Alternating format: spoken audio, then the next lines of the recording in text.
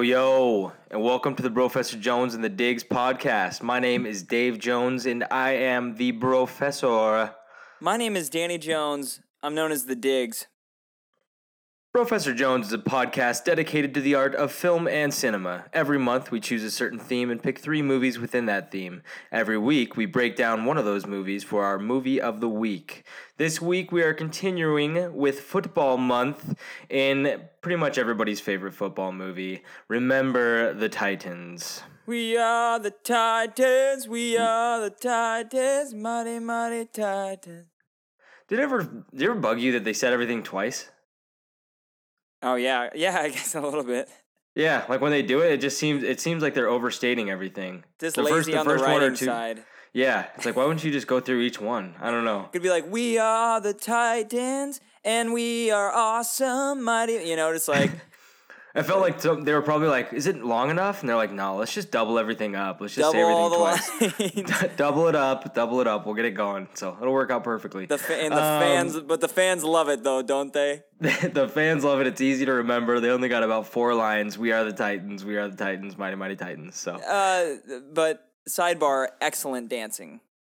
Excellent dance moves, though. They choreography really was phenomenal. They're like the Spartans going to Thermopylae there. You know what I'm saying?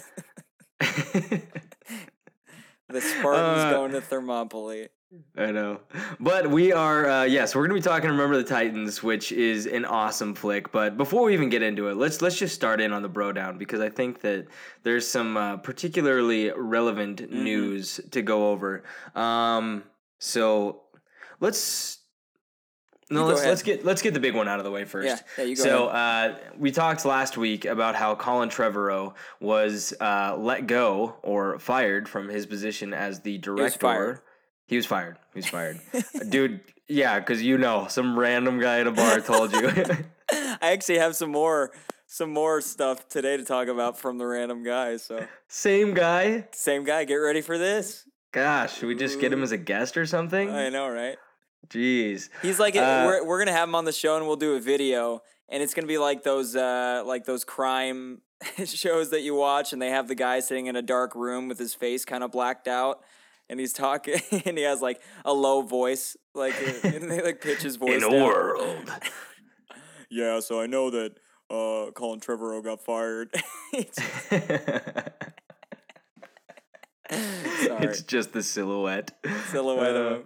Anyway. For some reason, my mind went to V for Vendetta. Just give us a piece of information, anything.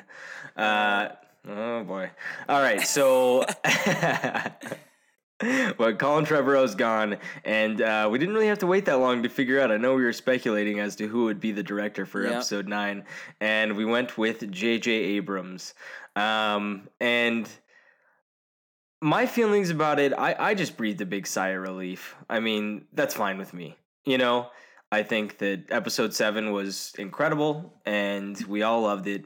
And it'll be nice to have J.J. Abrams back at the helm and kind of finish this thing off the right way. Yeah, 100%.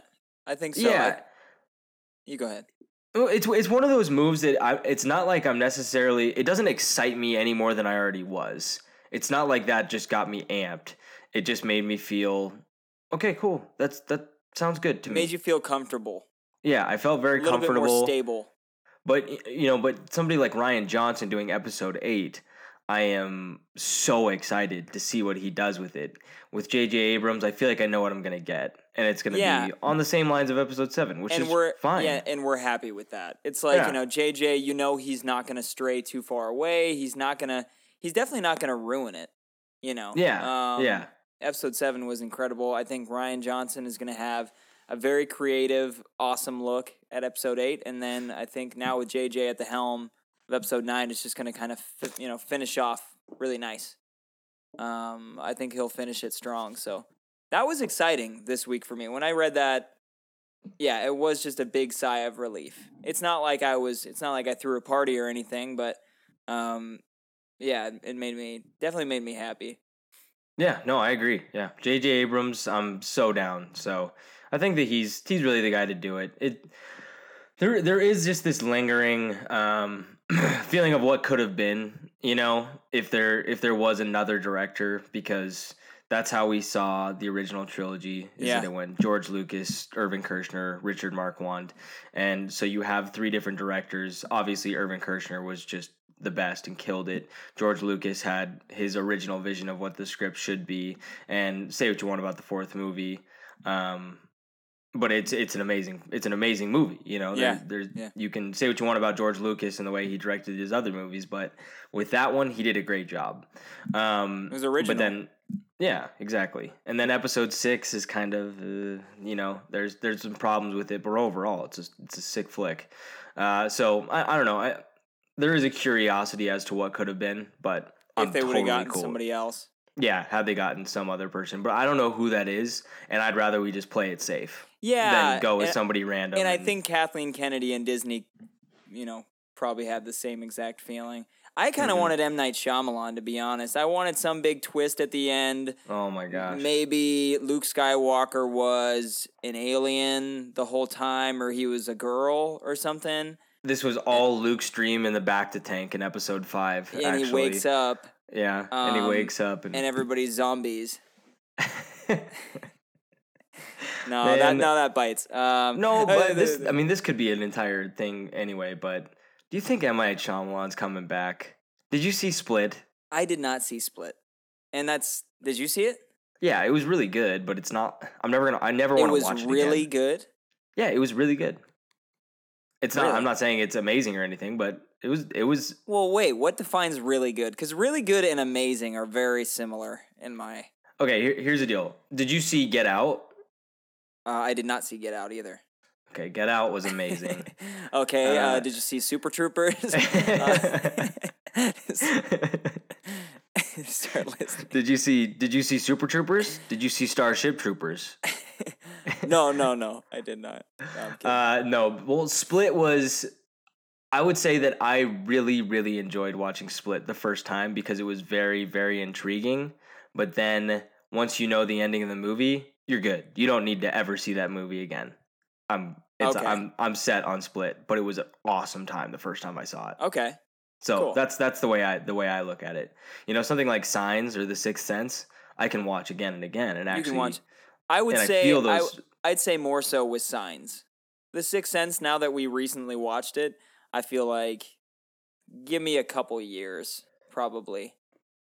No, it's a good point. I'm all set on Sixth Sense for a while. Yeah. But I could watch The Village every night or The Happening. Do you not like The Village? Gosh, we're going into a total M. Night Shyamalan sidebar. But real quick, do you like The Village? I wouldn't say I liked it. Like, I remember being initially really disappointed, but I've watched it since, and I don't know. It's not bad. I actually really like The Village. I thought it was a great movie. Everybody hates on it, and I haven't seen it in a long time. Is it Jessica Chastain?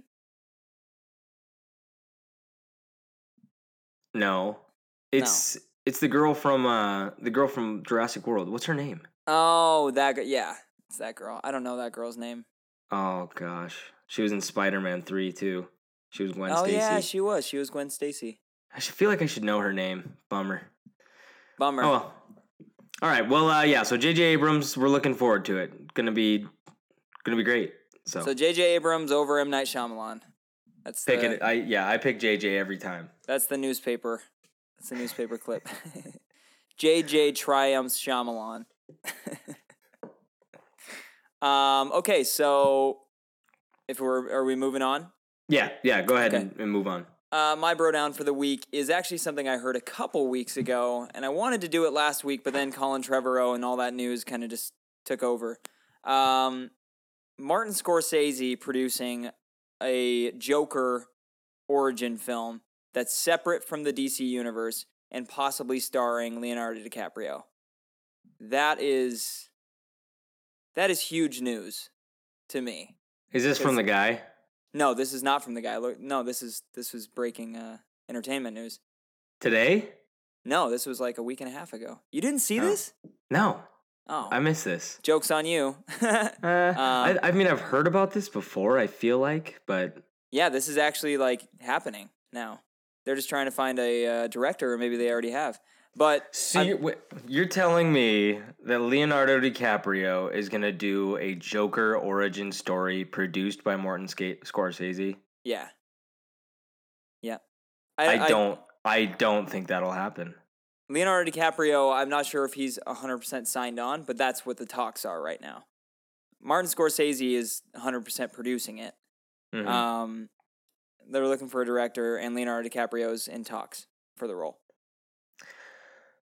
Man, that would be awesome. It sounds like a very fun, entertaining thing. Wouldn't that be weird? I mean, I can't even imagine what that would look like. What I think about that, honestly, is I don't think that Leonardo DiCaprio will ever actually do that. I think he'll consider it, but I don't think that he'll sign on for that. And if I'm wrong about that, I mean, I'll be pleasantly surprised, but I really don't think that he will. But B, I don't know if I want him to either.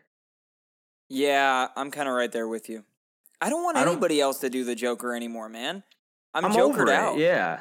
Yeah, it's like, yeah, sure. If somebody came along and did an awesome version of it, I'm not going to say no to it, but let's refocus our efforts and let's get put our time into something good here, Heath Ledger knocked it out of the park.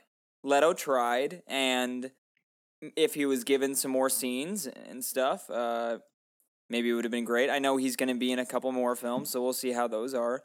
But it's just like, okay, the Joker's done for me right now. But I mean, then, on the other hand, Leonardo DiCaprio and Martin Scorsese, it's like, well, whoa, though. That's huge. Like, everything that they've done together has been brilliant, so I don't know.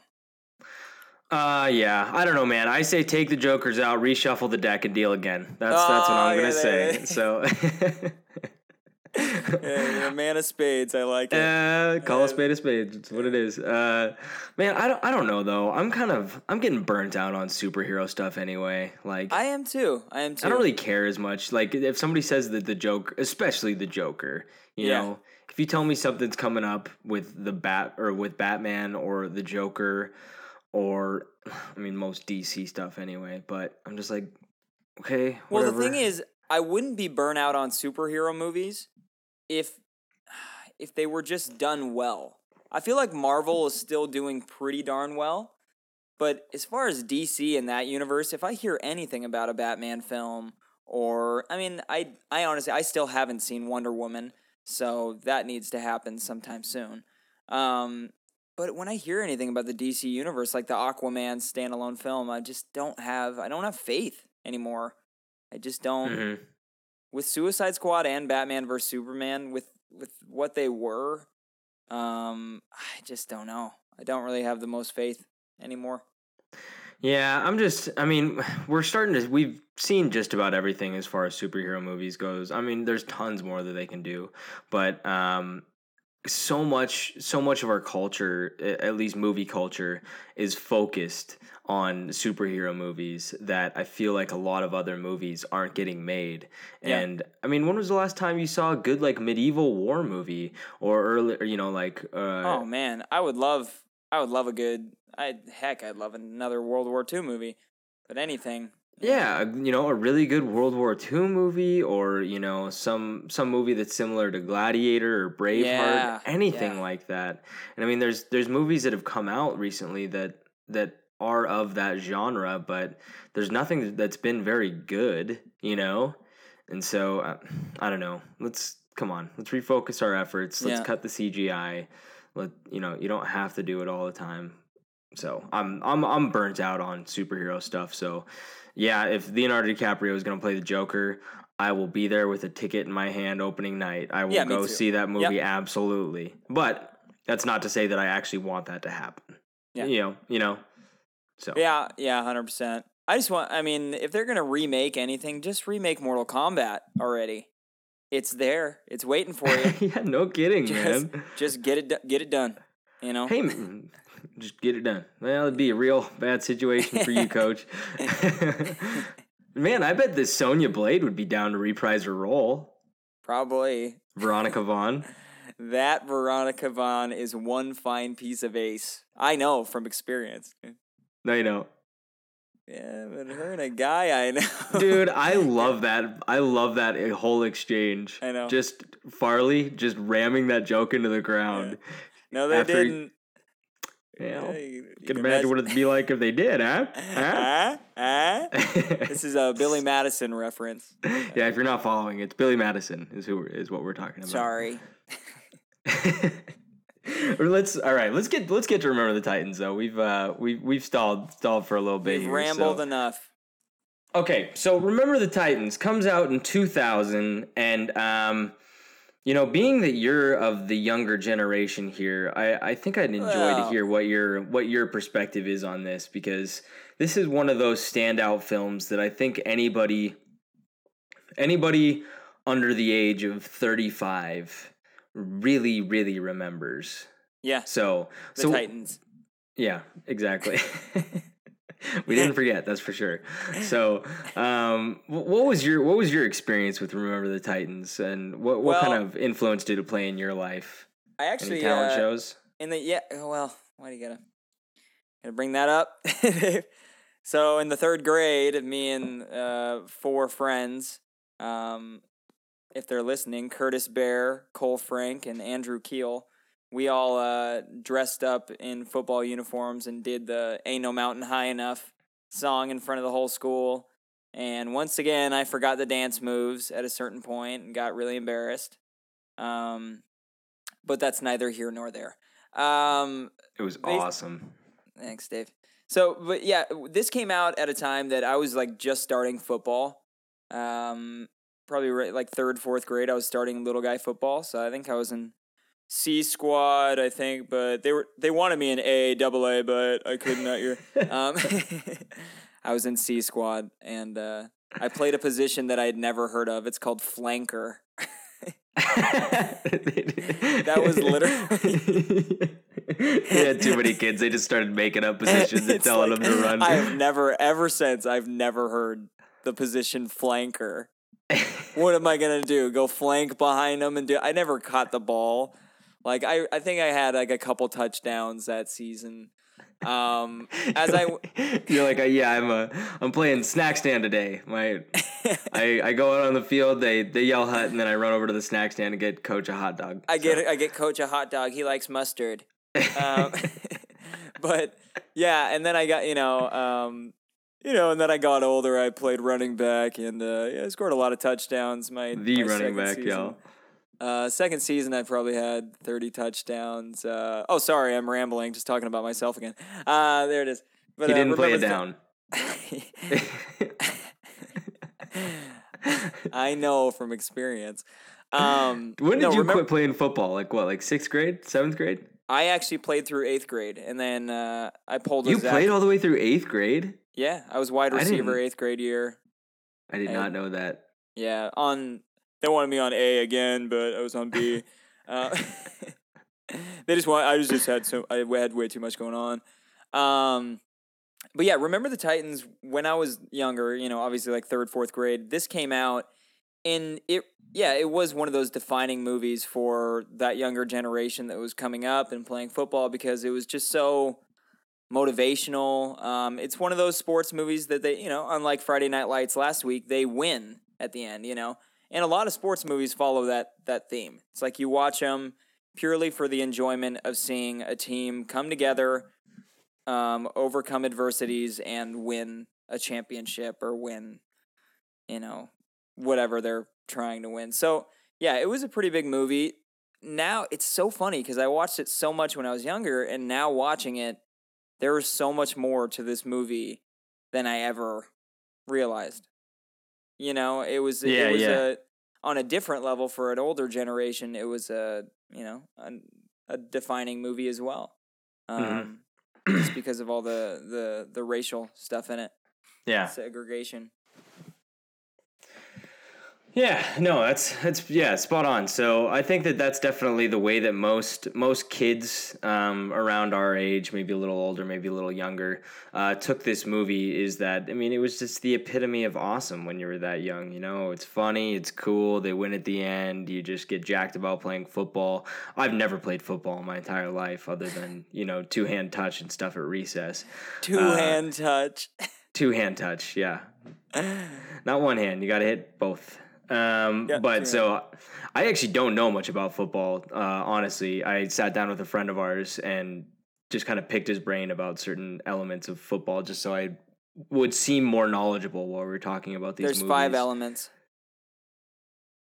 Water, earth, air, fire, and Lilu. And Lilu.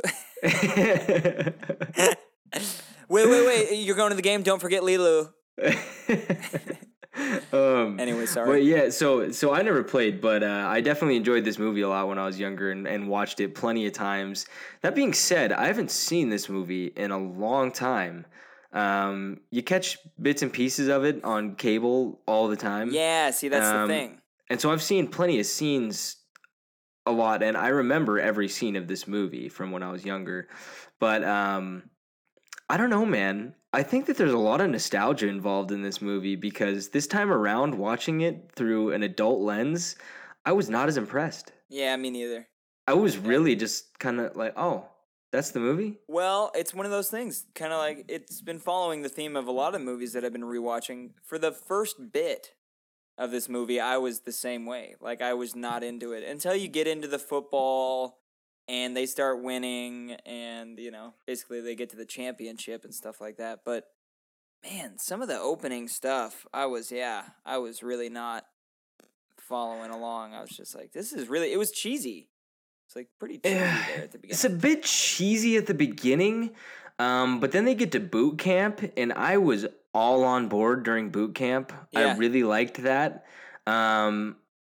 And then I think at the ending, it felt a little bit rushed, and that's when in my head I was thinking the reason that this movie isn't as good to me right now is because it's catered for kids.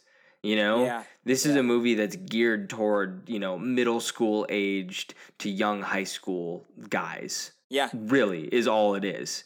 And so and I realized that, and I was like, it's so simplistic in nature. And that's also something I wrote down is nostalgia and then racism also, because this is just as much a movie that's like a critique of society as well as it is a sports movie. Yeah. And so, and I think the general intent of this movie is to communicate the idea of racism and that as something that has existed and still does exist in our society. Obviously, the way that things are going in the United States right now. But I think in 2000, when I was younger, racism isn't necessarily something that I really fully understood or could pinpoint what it means. And so, watching this as a child, you get an idea of what racism means, but it's a very little kid version of racism, And so to me, that this movie might have fared better as an adult watching it if you slap a PG-13 rating on there and you kind of get the in-between between this and American History X. You know what I mean? Yeah. So this is actually the information. Some things have come to light, dude. Did I urinate on your rug? Sorry, Big Lebowski again. That guy that that comes into my restaurant, he told me that the original script for Remember the Titans was rated R. Wow. Yeah, and so and Disney took the rights to it, and kidded it up. Yeah, man, it's super little kiddie, and I don't think it would have been done well as an R-rated movie at all. Not at all. But I think if you have a PG-13 rating on there, I think it can be a much better criticism of society and kind of not a criticism, but at least a viewpoint into a different time that seems more realistic. Because in this, it's like you have elements of racism and people saying things, but it's so watered down, Yeah, I and know. that it Yeah. just seems so unrealistic.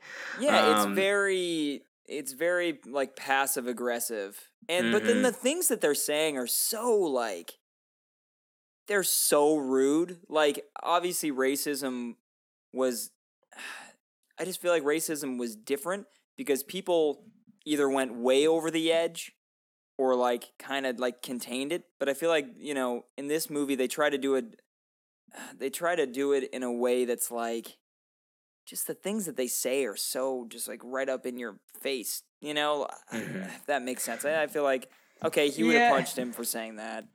At the same time, though, in the South during the 1960s, the entire period from 1950 to 1970, I mean, that is something that exists, Yeah. like the Reconstruction era, like did occur, and there was still a pretty general attitude that blacks were less than whites, and that was very prevalent in the South. Insane. And so you watch a movie like this, and you kind of try to figure out, is that realistic?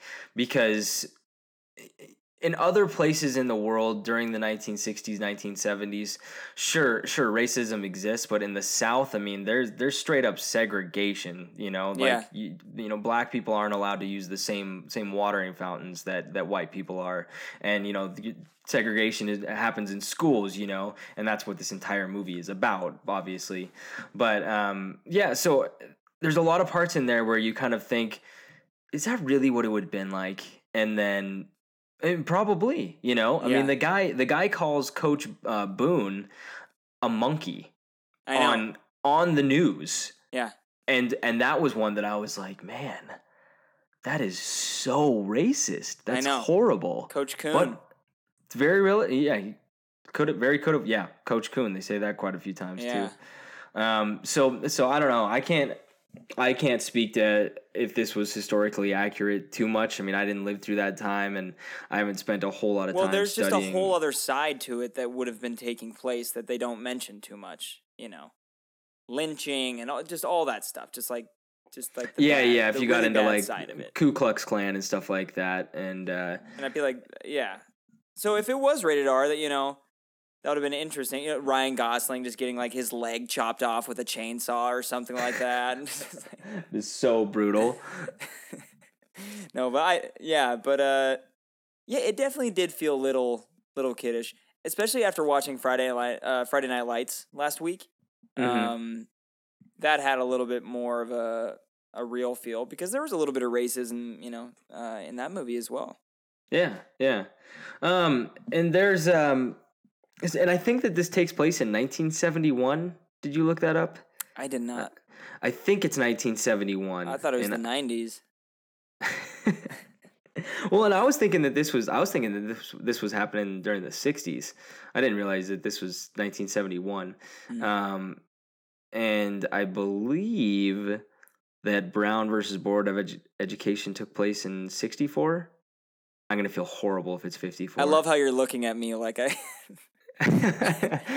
like I might possibly know the answer to this question. But after that point, segregation of schools was illegal, and that's what this movie is about, is desegregating schools and combining schools. Also, something funny that I was reading about this story is that in Virginia, he says, Denzel says something at one point, all the other schools that we're playing, they're all white schools. They don't have the problems that we do.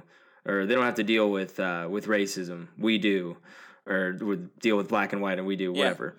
And that's not true. All the other schools had been desegregated too. Really? This is just the story of the school that won. You know what I mean? This is just them scribbling on a piece of paper something and then being like, no, we should make it actually a little cooler than that. Let's make all the other schools white. So I thought that was interesting, but it is a cool story. It is a really cool story. And I think that they did a fairly good job of staying somewhat historically accurate. I was trying to read like the differences and the nuances of what was held true and what wasn't. And there's like stupid stuff about Will Patton's or Coach Yost, how he had like 4 daughters and not just one, and stuff like that. And it's like, Okay, sorry. And Coach Boone really had 12 brothers and sisters and not 8. I thought he said 8. Yeah, 12 sounds better.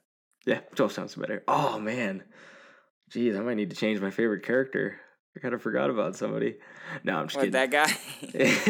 I love the assistant head coach, is great. dude. He paid the price. He's so good. All right, so we general thoughts went on a little long there. We got to get burning. to the we are burning we through still got here. some time. We're only 30 in. We're all right. Yeah, we got plenty of time. I want to go through though and talk about somebody really important to this movie, and that would be the director. His name is Boaz Yakin. Yakin, is that? Yakin 4. Yakin 4. Oh, Yavin 4. Good call. Nice Star Wars reference.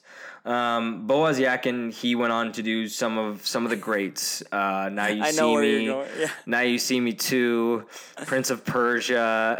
Oh my gosh. No, dude. Same with the music.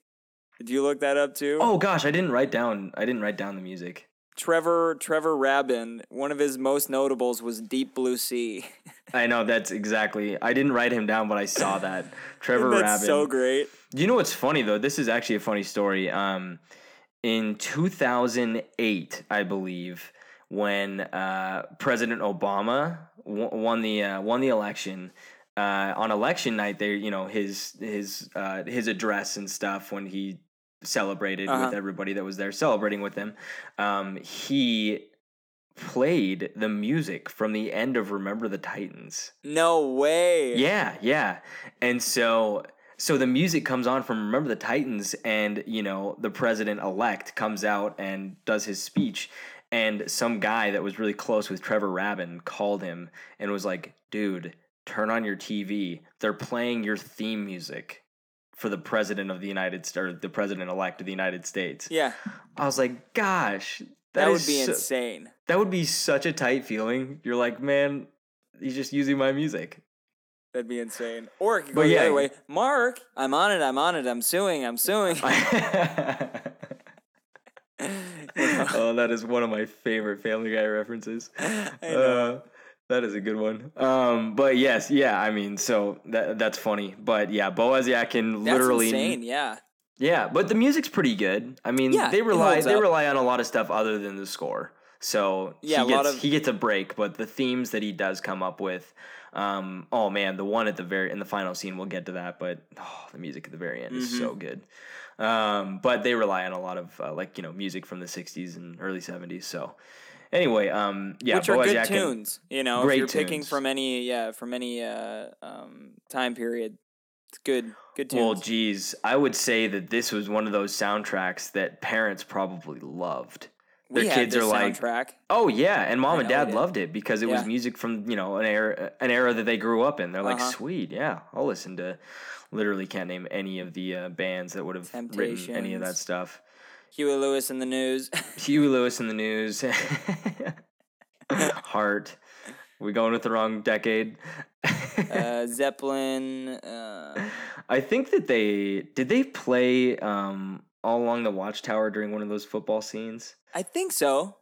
I think that they did.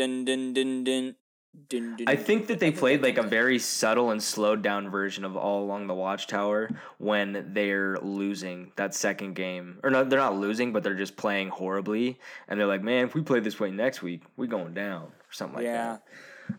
But anyways, director Boaz Yakin, not great. Hasn't done much. Well, yeah, must have just been. This was like lightning in a bottle for him. As far as his kids movies that were made in 2000. As far as his kids Disney movies made in 2000. This is the best football movie that he made in 2000. He got the teen choice. Yeah. He got slimed. He went there. Dude, I guarantee. I would wager that at least 5 people got slimed for this movie. Boaz Yakin! Slime! We love you, Boaz! Oh, I remember, man. Boaz Yakin, I mean, that was a household name among most, among 3rd to 5th choice. graders. Oh, gosh. Well, let's move on to the man, though. Denzel Washington. He, gosh, Denzel is so good in this movie. Man. Before we talk about his actual character, but I didn't realize that Denzel. Are you still laughing about the slime? Yeah, I'm just picturing Boaz Yakin years later, just his life has gone so wrong. He's so sad, and he picks up the little Nickelodeon blimp thing and throws it at the wall.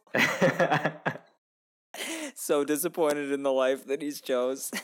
The only award that he's gotten as far as film go. Well, you have the Kid's Choice. I don't care about the Kid's Choice. You think I care about the Kid's Choice? Throws it through the window. Sorry, dude. Oh. And as it lands on the sidewalk outside, it's broken in half, and you just see slime oozing out of it. Every Kid's Choice Award just has about 2 ounces of slime. 2.3 ounces of slime. Oh gosh, that is good. But Denzel, he got Best Supporting Actor for Glory in 1989, which I totally had forgotten about.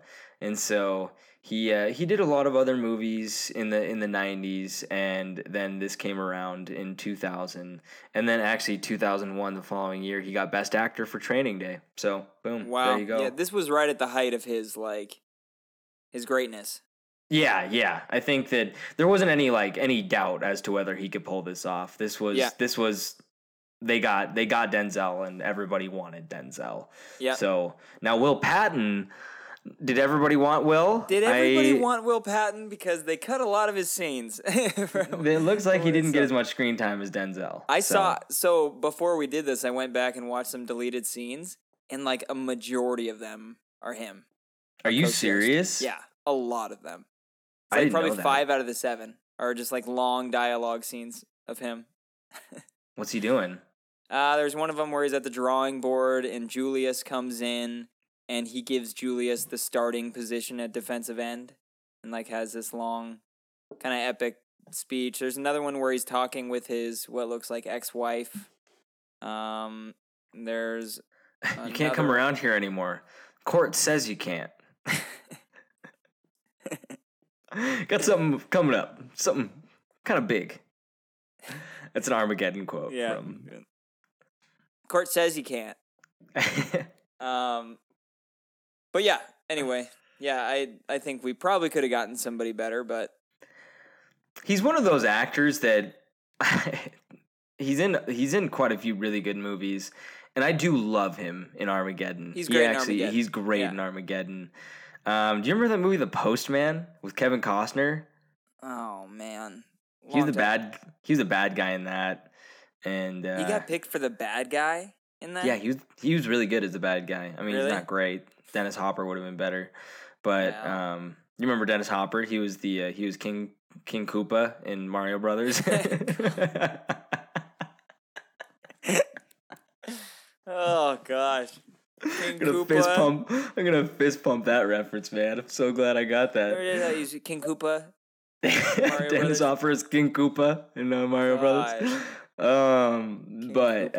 He was also the bad guy in Gone in 60 Seconds. So there you go. Yeah, good old Will Patton. But I mean, we can go on about the careers of a lot of these guys, but as far as the supporting cast, a lot of the younger guys, I just want to say that this is a movie that was this movie was the launching point for a career of TV for so many people. Oh, I know. Yeah. Like Wood Harris is on like some TV show. Ryan Hurst, the guy that plays Gary, is he was in Sons of Anarchy. Hayden Panettiere was actually great. Awesome in Heroes. Ethan Suplee, he's the Louis Lasik. Oh yeah, he was in My Name Is Earl. Yep, right? Yep. And then I guess that's about it. And Kate Bosworth, whatever happened to her? Oh boy. Did being Lois Lane just destroy her career? I think so. Probably. Must have been. I don't know. Because and same with that guy who played Superman in that movie. You just didn't see him in anything else. Name too. He was in Scott Pilgrim, and he was actually pretty funny in it. That's about it. Yeah, but I miss Kate Bosworth. She was great. Yeah, she's got a simple vibe to her. Small town type. I didn't think she was a bad actress or anything. I thought she was fine. I would have. Well, now we know each other. Good luck, Julius. The way she says it. Yeah, good luck, Julius. Like, gosh. It's like, are you coming on to him, kind of? That's I know, no kidding. It's like, that was a little too friendly. All right, I want to dig into the movie here, though. Let's go. Real quick, this movie had a $30,000 budget, made $110,000. So, huge, or $30 million budget, excuse me. And it made $110 million. So, huge success. This movie had a $30,000 budget, made $110 million. You're like, oh my gosh. Oh my gosh. What did they do? Rent a high school for a weekend? I know. That's awesome. That's crazy. Yeah. Great payday. Yeah, no kidding. But so starting the movie off, I think we both can agree that a little cheesy, little cheesy at the beginning, and but you also they haven't established the characters too much. Mm-hmm. I really like how this is a movie that was made in 2000, and if you haven't seen Remember the Titans, what is wrong with you? That you should have seen it by now. Yeah, this is definitely like Friday Night Lights. I understand. This is a staple, though. If you went through your entire childhood without watching Remember the Titans, I don't know. I'm afraid of. I'm disappointed. Yeah, I really am. I'm disappointed in your life. So anyway, let's. So that being said, I'm afraid that you're out there walking the streets. Yeah, you're not a trustworthy person. Yeah. But this is spoilers. So the movie starts out at Gary's funeral, and it shows them as they're all, around 28, 29. Yeah, probably. 28, 29. They all 10 look years like later. They're 40.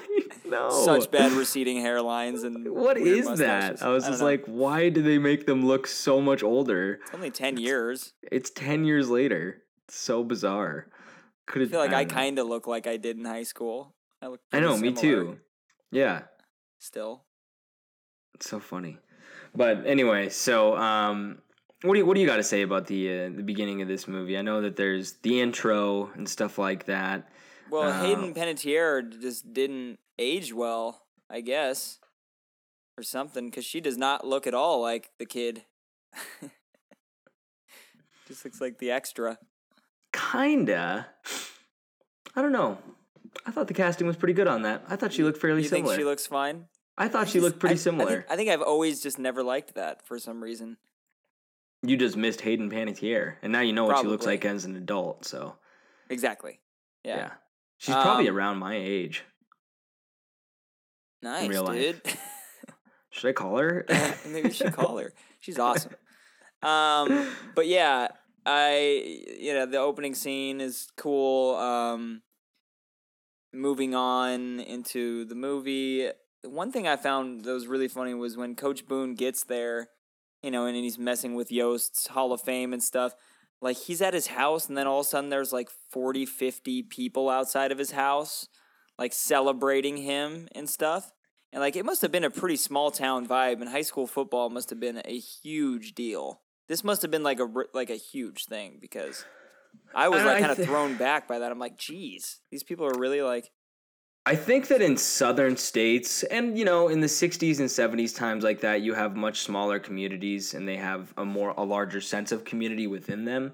Uh-huh. But I think that also in a state like Virginia, it's not quite on the level of Texas football, but it's getting up there. Yeah. And like they said, that T.C. Williams, after this year, they were the second best high school team in the country. Yeah. So, I mean, it was a pretty big deal, at least at that point, and probably still could be. But that was one of my nominees for favorite scene or favorite line. It was farther down the list.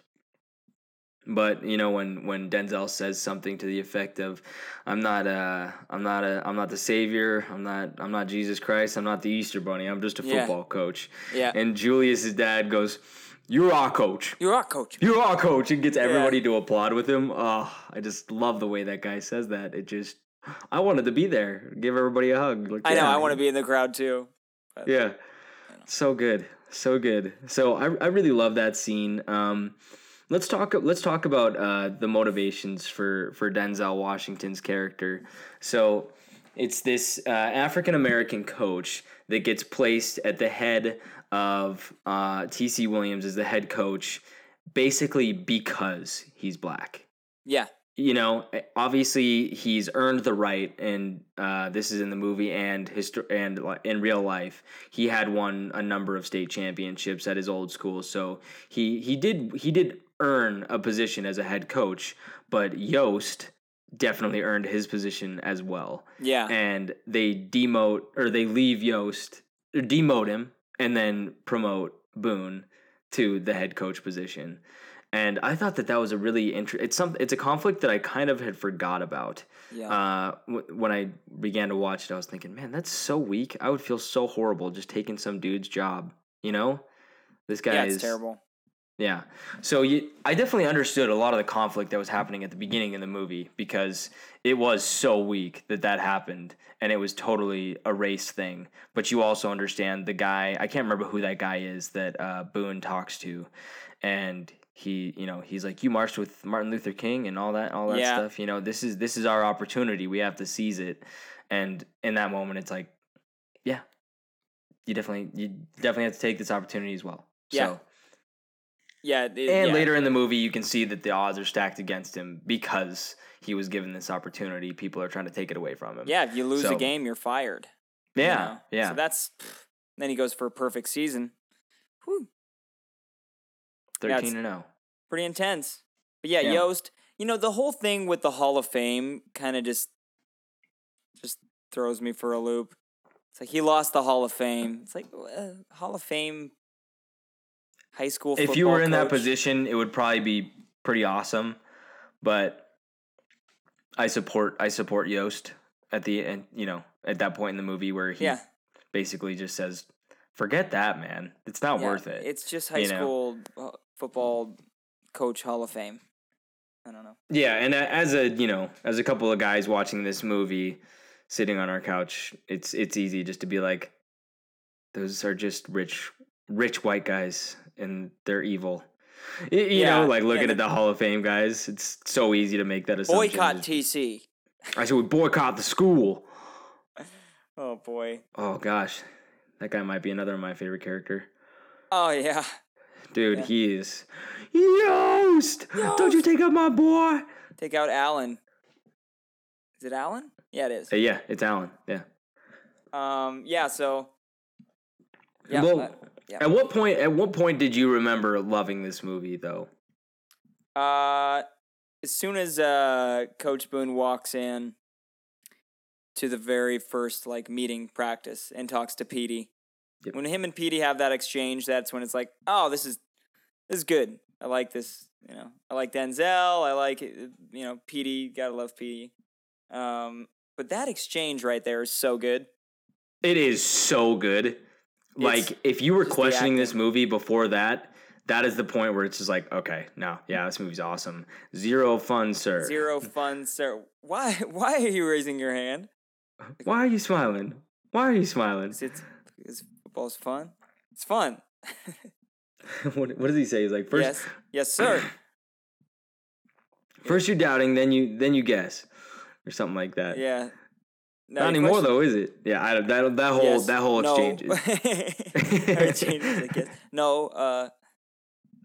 Yeah, that whole exchange is awesome, and Denzel is just Denzel's so good in this movie. Denzel's always good, though. I mean, Denzel's just a phenomenal actor. He really is. He's great at being just a fast talking dude, and he's really great at being an a-hole. You know what I mean? Yeah. He's just really good at being a jerk, and then when he gets genuine, he does a great job too. Yeah, yeah. He's the kind of he's a mean cuss, but he's the same mean cuss to every person on the field. You know what I'm saying? Oh, there you go. But he's good. So I love that scene, and then I think the entire training camp is just the best. Great. I love every bit of that. Maybe they spent too much time on the training camp, but I wouldn't want them to spend any less time on it because I loved it.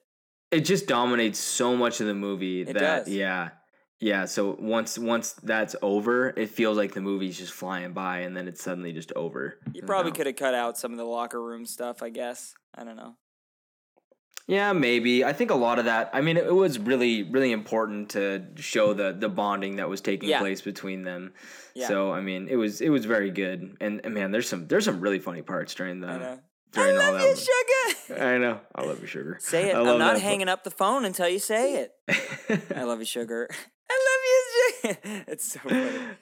What about that part when Louis Lastig has to stand up and talk about everybody, and he points Blue out for wearing the leopard spotted underwear? Oh, I know. Yeah. Yeah, that was funny.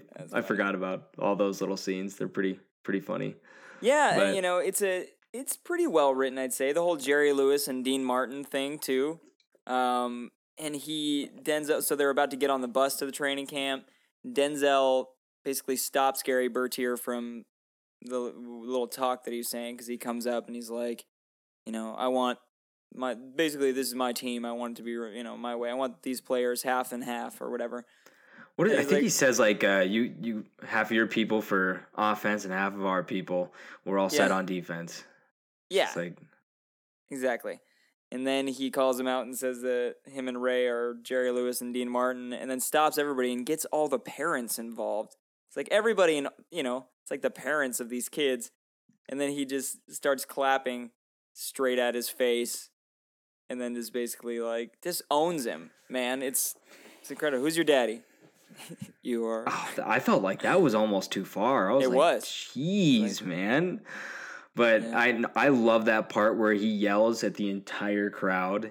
There's Jerry Lewis and Dean Martin, and claps, and nobody responds. And nobody responds. What is happening? And it doesn't even faze him that like nobody, like, because that's not the point of what he wasn't trying to be funny. He was trying to like make a mockery of these kids for even questioning him. And I love that part. Yeah, I love it too. It's awesome. So training camp's great, and I love the bonding that goes down. But then they get back to school and things aren't the same. Do you want to just jump into favorite scene, favorite character, and favorite lines here, and we can kind of break it down from there? What do you want to start with this week? I think that maybe we should do favorite. You do it. You call it. You make the favorite call. Character. Favorite character? Cool. Yeah. You do yours first, though. You got it, dude. I'd say my favorite character was probably Julius Randle. It's hard for me not to pick Petey every single time, because and I actually had Petey written down. But near the end of the movie, Julius, the way that he has to handle everything and gets close to Gary's mom, and you kind of see all this weight on his shoulders of his best friend that just got, hit by a car.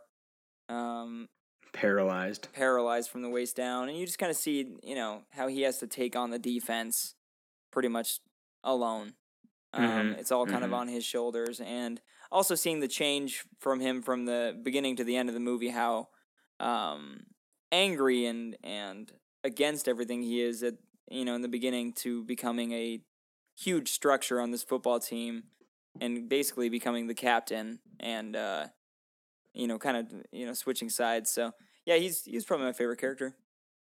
No, I'm with you. He's not mine, but I definitely agree. I thought that Julius was one of the better parts of the movie for sure. Yeah, and there's a couple good exchanges that he has that are very, very pretty solid. Heartfelt. Yeah, no, he's really good. Hey, that guy was in Creed too. No, I was gonna say he grew up to own a boxing. He inherited Creed's boxing gym. So what's up, baby Creed? Don't call me that. Don't call me that. Well, let me get one from the gram. Well, you can't show love? Don't call me that. Gosh. Creed don't call me that. So I'm gonna go with mine, and I don't know. Do you think? I wonder if you can guess mine. It's seriously like the most. He's the coolest guy in the movie. The coolest guy, ladies and gentlemen of the jury. He says the coolest guy in the movie. In the movie. What, Rev? You too, hippie boy. Oh. Sunshine? Nice. I'm going Sunshine, man. I love Sunshine. California boy? Yeah, I love the intro, and when Bertier calls him a fruitcake, throws the football all the way across the field, pegs him in the back. Nails him, yeah. And I mean, it's not like the character had that much dynamic to him. Nothing really drastic comes there, but I just really like the scenes that Sunshine was in. I just think he's a very, very interesting guy, and some of my favorite moments are Sunshine's, and that'll come up later when we talk about favorite football scenes. When he kisses Bertier. Oh yeah, no, I thought that was hilarious too. It's such a funny. I don't know if I fully understand it. I don't know if I fully understand why they did that. Because it's like, it just isn't really explained. Yeah. Then him and Petey have the exchange, and he's like, if it don't matter, what's the big deal? And it's just like, okay, I'm on Petey's side. Stop messing with my mind, man. If it don't matter. It's a big deal. That part, you know what I want. You know what I want. Yeah, that's the thing, man. You know what I want. You know what I want. I don't know. I like Sunshine. I just enjoy Sunshine a lot. Yeah. I think he's great. The other one that was really close would be Yost's daughter, Cheryl. Yeah. I really like Hayden Panettiere, and I think that she probably is the best actress or best actor in this movie other than Denzel. Yeah, probably. So she does a fantastic job, and I really enjoyed her. But yeah, I'm going Sunshine just because we're going with the ray of sunshine. I like it. Yeah. That's fine with me. California boy. I'm all for that. Oh, and that part when he's doing like yoga or not yoga, and all the girls are obsessed. Why y'all looking at Sunshine? I'm the one scoring all the points. Man, no one cares. Yeah, I love that. Yeah, I like Petey and Sunshine's exchange. Yeah, just Petey. I mean, I just like side note. I just want to just Petey as a character. He's so well done, and Petey's really good. He has a lot of stuff that he overcomes as well. Like the whole hold on to the ball thing, how that is like a huge turning point in that game. And, him kind of being a quitter and then proving to be I like Petey a lot. Yeah. I like Petty. I like,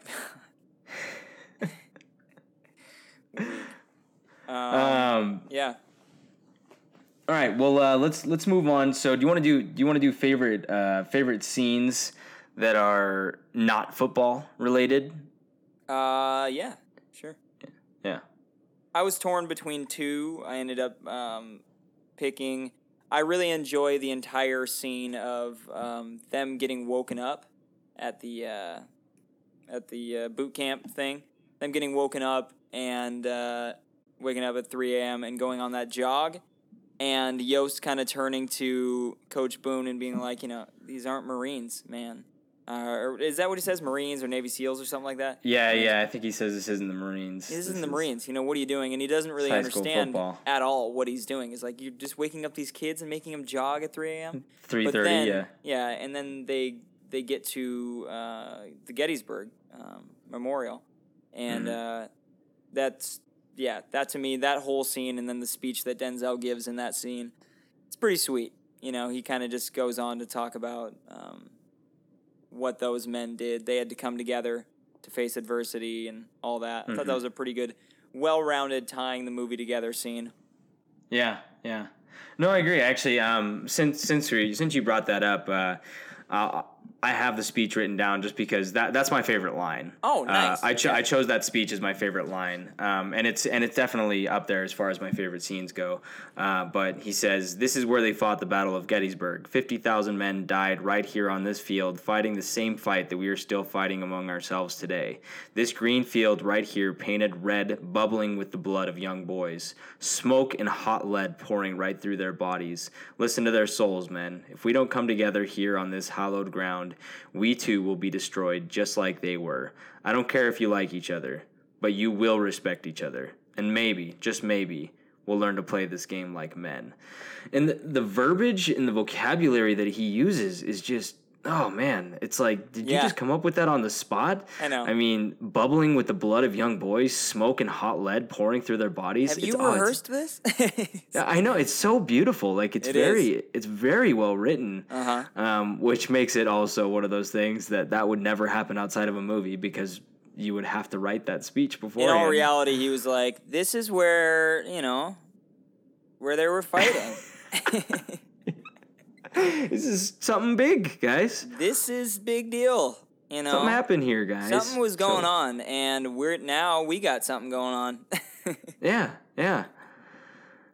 But yeah, cool. So yeah, I agree with you though. That's great scene. I love that speech he gives, and it's just a great emotional scene. Mm-hmm. Absolutely. For my favorite scene, I actually chose a combination of scenes because there's quite a few good like football scenes and stuff like that at the end too that I kind of strayed away from, and I just wanted to highlight the relationship between Julius and Gary, because just about every scene that they have together is really, really good. Yeah. When they first, attitude reflect leadership, Captain. That whole conversation is super good. And they have a couple more throughout there when they become really good friends. I love that. And then at the end when he comes into the hospital, when Julius comes into the hospital room and Gary lifts up his fist to demonstrate, left side, strong side. Oh, and I skipped my favorite scene. It's kind of football related. It doesn't take place during a game, is when Gary calls out Ray. What was that, Ray? Sure as heck ain't blocking.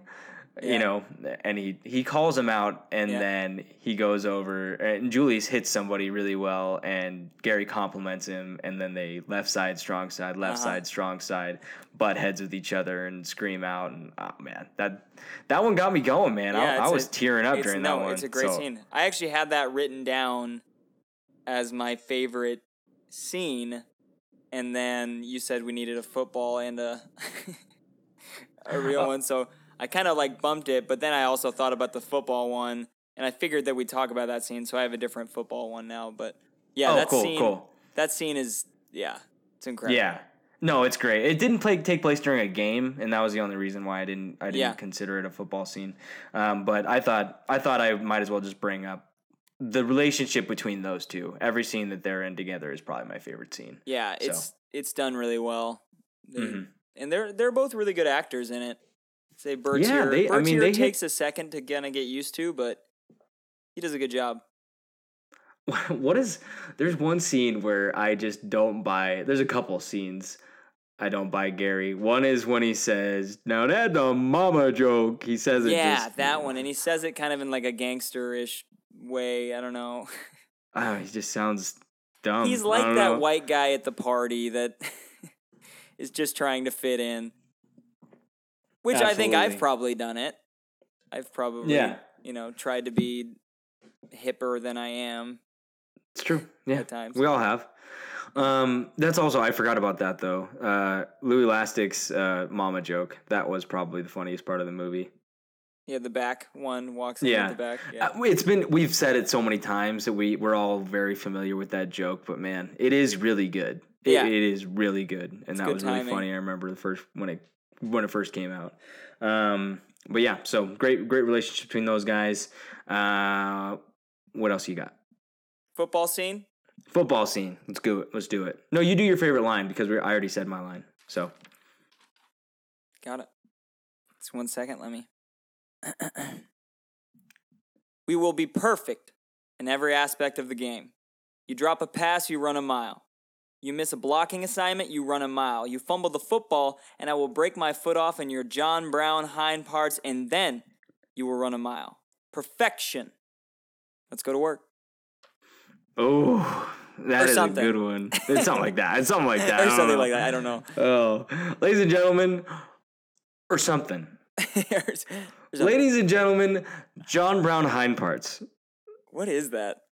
I don't even know. He says John Brown a couple times in this movie. It's just like, what is that? Is that something that was said a lot? Yeah, John Brown was he was an abolitionist from Virginia, I believe, and he thought that action was more necessary for his cause, and so he eventually led an attack on Harper's Ferry, which is often quoted as the spark that started the Civil War. So, yeah. Okay. So, yeah. I'm pretty sure. But, man, yeah, that is so good. It's a great scene. A lot of that stuff where Denzel is doing the coaching gig and how seriously he takes it. And Blue, we need a water break. Blue, what does he say? He's like, water is for cowards. Yeah. Water is for the weak. Water is for washing blood off that uniform. You don't get no blood on my uniform. And then my other favorite character, the assistant coach, goes, shakes his head as if to say, "Oh man, it's so good." Yeah. Yeah. But yeah, man. Yeah, great call. That was definitely up there for me. Good line. Yeah, it's a good line. I didn't even rehearse it either. I just a couple times, just a few. 14 times. How about y'all didn't come to practice because champions pay the price. Y'all acting about like a bunch of bombs out here. Gosh, y'all didn't come to practice. That guy, he really gets into that. He only had a few lines in the movie, so he goes for it. And you can't understand him. You can't. Y'all didn't come to practice. Y'all pay to pry. It's like he skips like consonants in his words. He just all come practice. He just says whatever he like. Y'all could practice. I love that. Right. I love that actor though. He's so good, man. Oh, that's good. Oh gosh, I had another one that I was gonna bring up, but now you just distracted me. I forgot about it. Yeah, 12 step better. You had 12 brothers and sisters? 8. Yeah, 12. Felt better. Yeah, 12. Oh, yeah. It's like, okay, what do you say? Oh gosh, that is good. All right, so let's talk favorite. Let's talk football. Let's talk football. Do we have the same football favorite scene? I'd imagine. Maybe? No, I don't think so. Let him through? Is that yours? Oh gosh, it is. Yeah. Yeah. Okay. For some reason, I was thinking that you were gonna say like the ending when the Rev runs it all the way down or something. But nope. No. No, I mean, let him through. Yeah. So Sunshine comes into the game after Rev just got hurt. And there's this guy that is as mean as a copperhead snake on the other team. Yes. And it shows his face. He's all, "Arr!" Oh, gosh. Good Lord. But yeah, that guy has been causing a ruckus and just broke Rev's wrist. Sorry, there's a fire outside. Got some fire trucks going by. Yeah, so they put in Sunshine, and Sunshine's like a little nervous, but he gets in there and he's like, "Come on, you pansies. You ever seen a football injury before? Yeah, you haven't seen a football injury before? Come on." God, he's so like, I don't know. It's funny. Kip Pardue. Is that the actor's name? Yeah. Kip Pardue. He did some movie with Sylvester Stallone that was like a NASCAR or IndyCar racing movie. Oh. It wasn't very good, but anyway. Kip. Well, I guess she got sandy blonde hair. Pretty good looking face. It's pretty serious. Things are getting pretty serious. You're just jealous that I've been chatting online with hot babes all day. No, but he, so they're in the huddle and he's like, let him through. Like, let the defensive guy. So then he, says hike and throws the ball, and then he just kind of leans down and flips the guy over his body, and that guy, he just like hurts that guy. It's so sick the way that scene's done. Yeah. It's so awesome because he throws a complete pass. He actually throws it, and the guy catches it, gets a first down, I'm pretty sure. And then he just flips that guy over and then stands over him. I love that. Yeah, and then he he pushes off another guy that's like kind of comes at him. Yeah, he like sticks his hand up in his face and just like, no, super like tough scene. And then as that guy's being hauled off, Sunshine just stares him down the whole time. Oh, I love it. Gosh, man, that is such a good scene. I love that.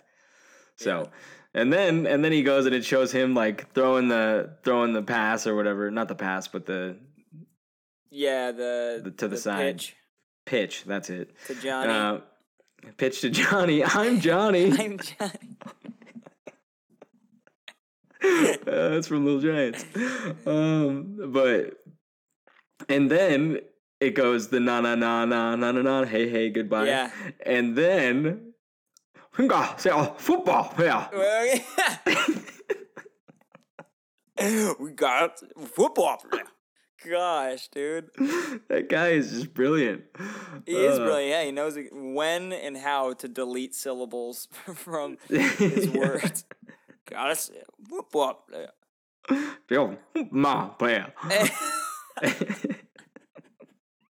And we understand it. I know exactly what he's saying. I know exactly what he's saying. Yeah, he is the best. He's brilliant. Just the best. Something else that should be brought up because it didn't get mentioned in either of ours, and it's definitely really good. Is the whole game when that guy calls Coach Boone a monkey, and then he flips him the banana, and in that game when it shows that. When Yost goes up and talks to the ref and says, I don't care if I go to jail with every one of you. I'll go to the papers. I almost included that speech. I don't want them to gain another yard. Yeah. Make them remember forever. Like, the way he delivers that is so like good. That. Or something like that. I don't know. Them remember forever. Or something like, I don't know how he did it, but. Oh, we will blitz all night. Oh, man. It's so good. Love it. But, and then it just shows the Titans defense just mopping up. Yeah, and it's like so 44 to 14 at the end. And then Bertier points at the coach. Oh, I love it.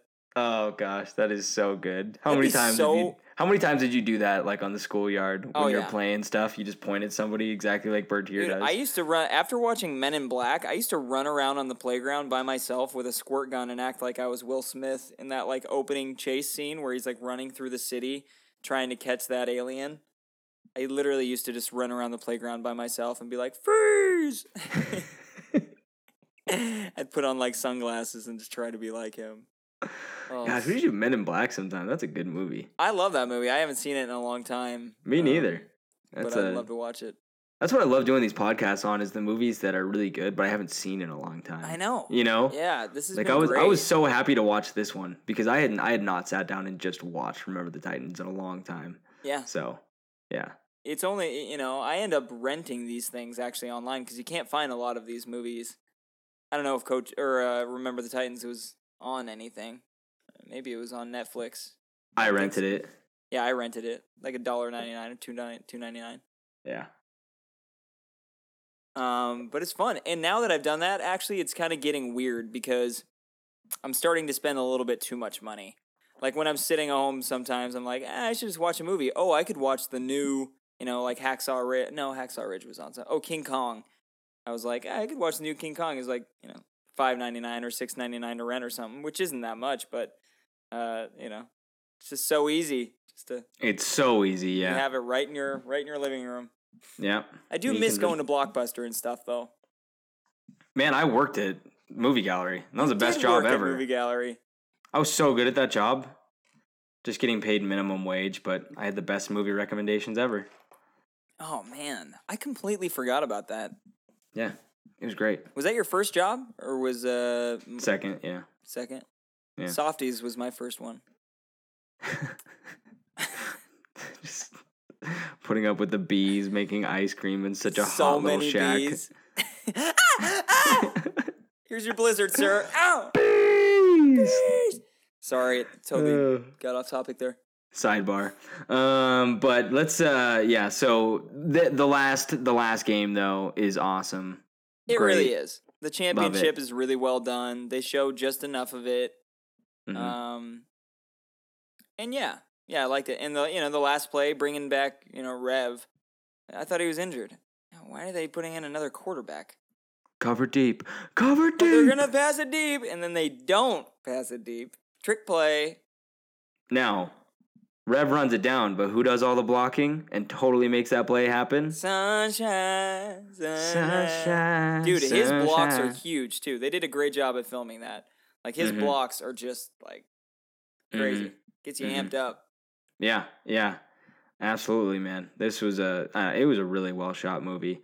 This is also I don't know how much went into it, but this is definitely one of those movies that you don't notice the directing. Like Friday Night Lights, it was so obvious that like Peter Berg was trying to make a statement. On it. Yeah. Yeah. This is so middle of the road. Like this is done by a director. some guy, could be Yeah. anybody, from music to the direction to like the script. Everything is just very standard. This is standard 90s sports movie. Yeah. But it's awesome. It's awesome. Yeah, it really is. My only complaint is really that it wasn't long enough, and I wanted more, and I wanted it to be more realistic. So that was my only thing. Gary. Oh gosh, we didn't even talk about Bertier getting paralyzed. Yeah, man. I mean, that's you man. I know, it happens so quick, and it's just like, I don't know. Such a bummer. It's just so funny though, because that guy's like, Gary, yeah, Gary, and then he gets hit by the truck, and he's like, Gary.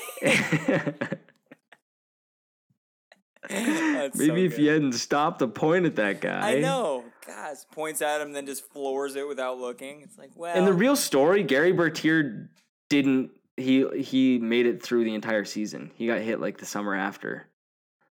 What? Why did? So that was a big one. I don't know why they would change that. Why do they have to do that kind of stuff? It's like more effective, I guess. Yes. I don't know. It all felt really accelerated though at the end. Like they were just like skipping through plot points just to get there. Yep. You know what I mean? Yeah, I agree with that. Yeah. But anyway, Remember the Titans is awesome, and it's very effective. The na na na na na na na na, hey hey hey, goodbye. I really wanted the Gladiator music to cue up right after that, though. It'd be nice. Or Last of the Mohicans. That would have been good. Either of those. Or the music from Clash of the Titans.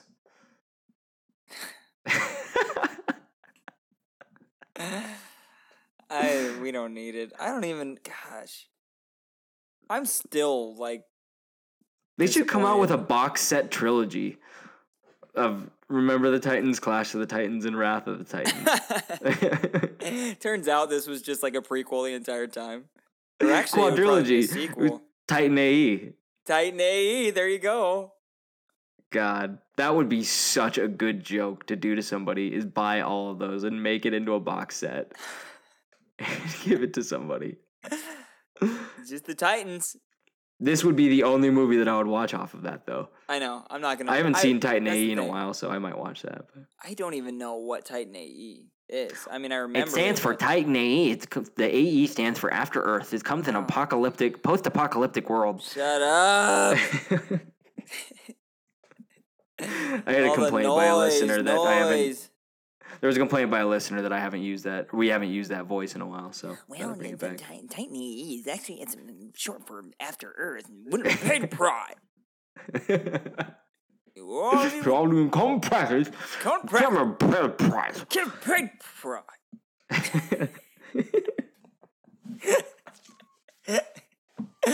Oh gosh, it's good. It's gold. All right, cool. Well, yeah. So that's it. Remember the Titans. Great flick. I absolutely love it. We remember the Titans. We remember the Titans. Very well. Very well. So I'm just gonna say for the final question, very easy for me. Not as good as School of Rock. Yeah, I'd say my vote definitely not as good as School of Rock. You put in Jack Black as Bertier. I think that I would like to see him in one of the main roles. I would love to see him as Bertier. You put him as Yost would be good, but just to hear him yell at Yost, I want to see him in the stands as Alan's dad. Oh, you can't look at my boy. You flee. You're not gonna. Gosh, I love Jack Black. Yeah, I don't know. What's the main kid's name in School of Rock? Alex? Is it Alex? Alex D. Linz, the kid from Home Alone 3? No. You want me and Coop to move to Dallas? As much as he made playing in college, everybody knows that. What was the question? I don't know. I forgot what you asked. Hey, we didn't talk about Ryan Gosling. Well, that's the thing. If we talk about actors that made it in television, then you look at the one person there's only two notable names in this movie. It's Denzel Washington and Ryan Gosling. Because Ryan Gosling's career has it's just blown up, man. He is so famous. He's so big right now. I mean, he's he's out of this world. In The Notebook, and he did those after this as he's gone along. But now he's after Drive. He's just become a public figure almost. He's just Ryan Gosling. And La La Land. I mean, he's so great. Such a great actor. Yeah, right. I love Gosling, man. I'm so happy that he's a big thing right now because he's great. I'm looking forward to Blade Runner quite a bit. Me too. I'm really looking forward to Blade Runner. Should be interesting. Have you seen the Blade Runner in a while though? The original? Yeah. Yeah. I watched it. Well, actually not too recent, like a year and a half ago, 2 years ago. That's one of those movies that it's a little dated for me. It's definitely dated, and the plot near the end is just wait, what's happening? That's kind of where I get with it. It has such a big following, and everybody loves Blade Runner, and it's one of those movies that I didn't really grow up with, and I've seen it a couple times as an adult, and I can't really jump on board with it. It's just I get it. It's a good movie for its time, but I don't enjoy watching it. You know what I mean? I think I'm just more of a fan. I think I'm like a fake fan almost. No, yeah, totally. I'm really looking forward to the new one. I think it'll be awesome. Me too. And so whenever people ask me about, you looking for the new one? I'm like, yeah, dude, Blade Runner's amazing. It's my favorite movie that's ever come out. Yeah, every time I eat a piece of bubble gum, I turn the wrapper into a unicorn. Yeah, do you remember what it's about? I'm like, yeah, yeah. I always just say that I've read Philip K. Dick's Do Androids Dream of Electric Sheep, and then I just feel superior to people because most people haven't read it. So I have not, no. All I know is Replicants, and I did see iRobot, good movie. Which it actually is not too bad. Holds up. That's one of Shia LaBeouf's better supporting roles. I love him in that and Constantine. Yep. Yeah, that's when he was kind of on his come up. His come up? I don't know. See, that's another one of those things. I'm trying to, try to act cool and say certain things. This podcast is almost as long as a Point Break one now. So, well, it's because we rambled too much. We did in this one. We rambled. It's probably my fault. I'll take the blames. It's both of our fault. Sometimes I dig in to too much nonsense. Dig in too much. Well, we're gonna see you guys next week with a real special football movie, one that's very near and dear to our hearts. Do we say which one we're doing? Are we sure that we're doing that? Let's keep it quiet. It's a big surprise for next week. So huge surprise. So we'll let you know, basically because we're not sure which one we're doing yet. But there's no guarantee on the Bucks. No guarantee on the Bucks. Hey, if you want me to take a dump in a box and mark it guaranteed, I will. I got the spare time. Next thing you know, there's change missing off the dresser and your daughter's knocked up. I've seen it 100 times. Well, for your sake, for your daughter's sake, you might want to think about buying a quality product from me. There we go again. There goes the rambling. Another 30 seconds. We can just end the podcast and have a conversation afterward. I know. Sorry, everybody. All right. Sorry, everybody. Social media. Follow us on Instagram. We have a Brofessor podcast. I've been doing a few posts on there lately. Twitter, Brofessor_Jones. Not a lot of action going on there. But find us at Brofessor Jones on SoundCloud and on Facebook. We really love the support. Keep sharing us and liking it. If you do like our podcast, please give us a like and a share. That helps us get out to people that might love movie podcasts as well. So, big shout out to Michael Corson and Leanna Preston for all the artwork and music that has been done. And shout out to Brofessor Jones. See you guys next week. Thanks for listening. Living our lives quarter mile at a time. And if I don't see you, good afternoon, good evening, and good night.